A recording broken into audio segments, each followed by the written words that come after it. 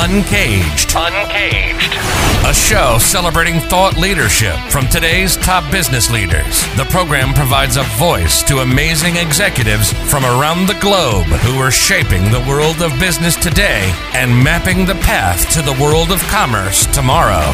And now, please welcome our host, Bant Breen, as we begin another Uncaged episode.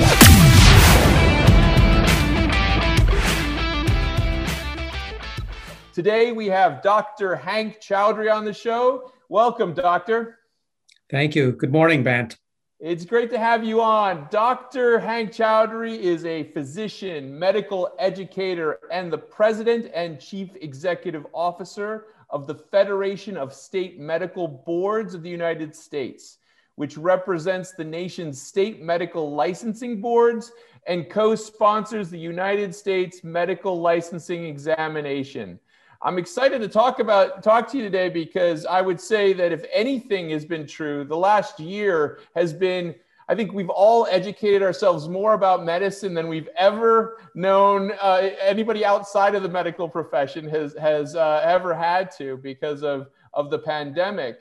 But what a moment of huge change as well. So I'm excited to hear more from you on that front. But before we get there, I'd love to just hear a little bit more about your background.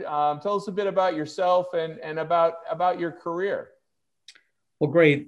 And you're right. This has been a busy time and lots of things are going on. But I grew up in Brooklyn, New York, and trained as a physician, as you said. My specialty was internal medicine, which I did practice for at least a decade, and also got involved with public health, which was very helpful this past year with the COVID-19 pandemic. Actually, I served a couple of years as a county health commissioner in New York when we had our last pandemic, the H1N1, the swine flu pandemic, you may remember.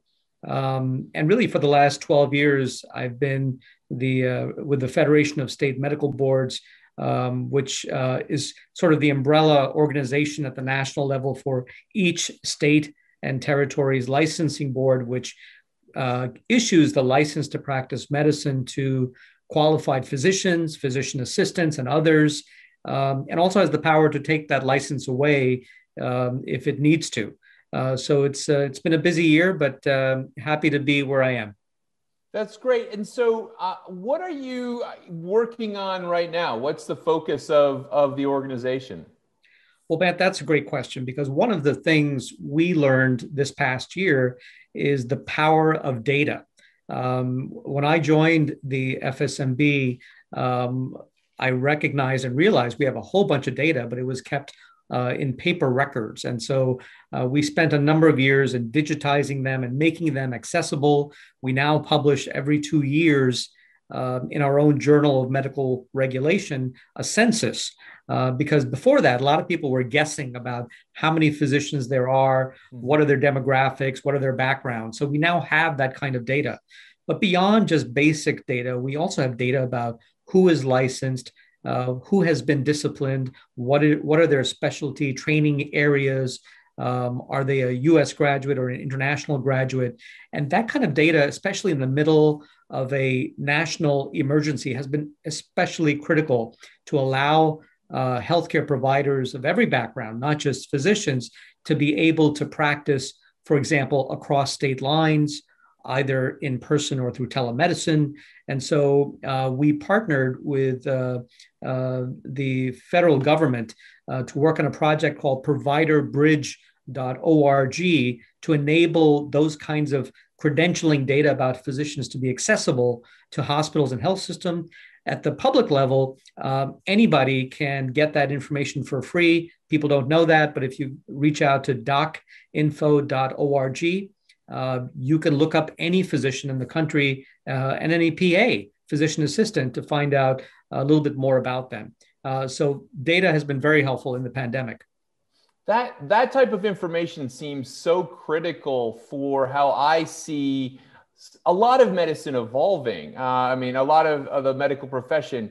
I've seen in the technology space, several companies appear over the last year. I'm sure they've been working along the way, but to offer these deeper telemedicine services. And so I can absolutely see what you're talking about being really important for credentializing professionals as they reach out outside of their kind of normal, I guess, state or local district. Absolutely. The average person may not know this. Any doctor knows that it historically has taken months to get even a single license to practice medicine because of all the bureaucracy, the paperwork. We've managed, working with our state medical boards, to bring it down to weeks, but that's still not fast enough if you think about it in this day and age. So we are beginning to look at blockchain technology, for example, partnering with medical schools and residency programs and hospitals down the road so that this can be all a seamless process. You shouldn't have to take weeks or even months to apply to get privileges or to get a license. And we've made significant strides in that area.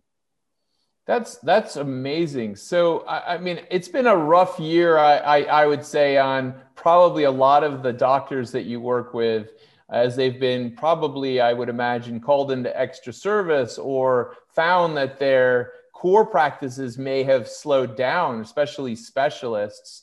How are people surviving, and what are some of the things that you've noticed with that group? Well, especially during a national emergency where you don't know what's going to happen, especially early on, if you remember back in March, we didn't know where this would head. And so the primary mission, Bant, of the state medical boards is to protect the public. But at the same time, in a national emergency, we also wanted to make sure that we were helpful and seen as providing the resources needed so that doctors could practice medicine to help out wherever they could. And so that's where a few years ago, we put together something called an Interstate Medical Licensure Compact with our licensing boards that enables doctors to get licenses to practice medicine in multiple states very quickly. Now, of course, every state issued emergency guidelines that allowed physicians to practice across state lines. Right. They relaxed some of the privacy regulations in the middle of an emergency. So a lot of changes had to go on. We had to make sure that the data was accessible because we have about 200 employees, mostly in Texas, but also in DC. Wanted to make sure they were able to work remotely. So for me, as CEO of my organization, it was important that we were able to be nimble and able to be helpful while at the same time preserving our mission to protect the public. That's great. I would say that last year I got my PhD, and so I am now a doctor. I'm a Dr. Bant Breen. But please don't ask me about COVID. So it's like being a doctor on television. I would be the wrong doctor to ask about that. But what are you finding that brings you joy in terms of the work that you're doing these days? Well, that's a great question. And when you work on so many things happening, and every week it's something new with a pandemic, and even the doctors, Brant, had to keep on their toes. It was important to be nimble. It was important to keep an eye on what's happening. But the other challenge we had was misinformation. And you may have heard about this, people claiming to be doctors in some cases, or actual doctors saying things that they shouldn't. And we've had to work with our licensing boards to help with the physicians and raising their awareness. But what gives me pleasure and joy to your question was recognizing how nimble both the state licensing boards and our organization can be in an emergency. We are not historically known for making quick decisions because our mission is to protect the public. We tend to issue guidelines and recommendations and policy changes in a more thoughtful, deliberative manner. In the middle of a national emergency, you don't always have time for that. So this required working late nights, working on weekends, working with our partners in healthcare and in government, both federal and state government and county government in some cases, to get things to be done that make a difference. And that's been very helpful and delightful that we were able to do that. It was not foreseen that that would happen because there's no playbook. And even though you can plan for these things, every pandemic is different. Yeah, I've been thinking a lot about that because if you watch the mainstream news, there's always a litany of complaints about how things are wrong or could be done better or mistakes. But I'm imagining if we can pull ourselves back for a second and just think about, let's say, the last pandemic that the world faced, which let's say it was the Spanish flu, the truly, and how many people actually died. I'm blanking on the number, but I believe it's like 5 million or something. It's a large number. It's actually much larger than that. Oh, worldwide, it was 50 million people died. Okay, 50 million. So that's a big number. In the US, by the way, there were about 675,000 deaths. So there you go. But 50 million is a huge number. And if you compare that to what's happened with COVID, it's an incredible, it's incredible progress, I believe, that we've made as human beings. We don't really kind of reflect that sometimes. We don't think about the difference between what happened with the Spanish flu and what's happened here. And then the second thing is the pace that this vaccine has been developed and rolled out is, it is incredible. It's we have to thank the physicians. We have to thank technology. I believe we have to thank the new theories. But it's an incredible pace of change, and so you're absolutely right. I mean, certainly bureaucracy can always be a little bit slow and have challenges, and we know that in every area. But I actually think it's one of these things we may have to think back and provide more kudos here. I think with the pace. Historians always forget about, people always forget about the changes that we've all gone through and how long things actually take. So it's impressive. You're absolutely right. There are lots of lessons to be learned in this pandemic, and we're still learning them. But you're right. So much has changed. Back in 1918, we didn't even know it was a virus because viruses were not known. There was no test for it. There was no treatment for it. And certainly there wasn't going to be a vaccine if you don't even know that it's a virus. Right. So look how far we've come. And in record time, we were able to develop a test, share information about how to prevent it. I think that was still true back in 1918. People had a sense if we wore a mask and sort of kept our distance. So they got that part right, but they didn't really understand what was happening. And we've come a long way. And I think the newest technologies, the mRNA technology for vaccines is brand new. It may offer some promise for other medical conditions as well. And you're right, doctors, scientists, and even elected officials who nudge those kinds of technologies forward do deserve credit for getting us to where we are. We still have a long road ahead, but there's light at the end of the tunnel now. So tell me a little bit about how you see the near future and maybe the medium future evolving in your space. Well, certainly, I think telemedicine is here to stay. We had a period of about 2 months last year when New York was the epicenter, Bant, where we actually had more telehealth visits in this country than in-person visits. That's incredible. Wow. No one thought that would happen.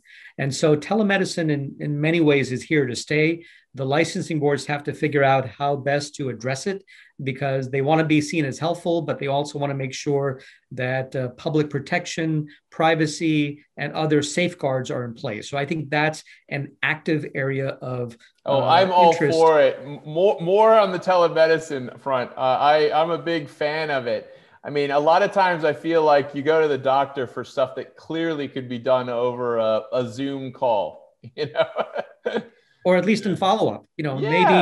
Maybe initially you need to go to the emergency room. It depends on what you have. If you have chest pain, I wouldn't power up your laptop. I would call 911.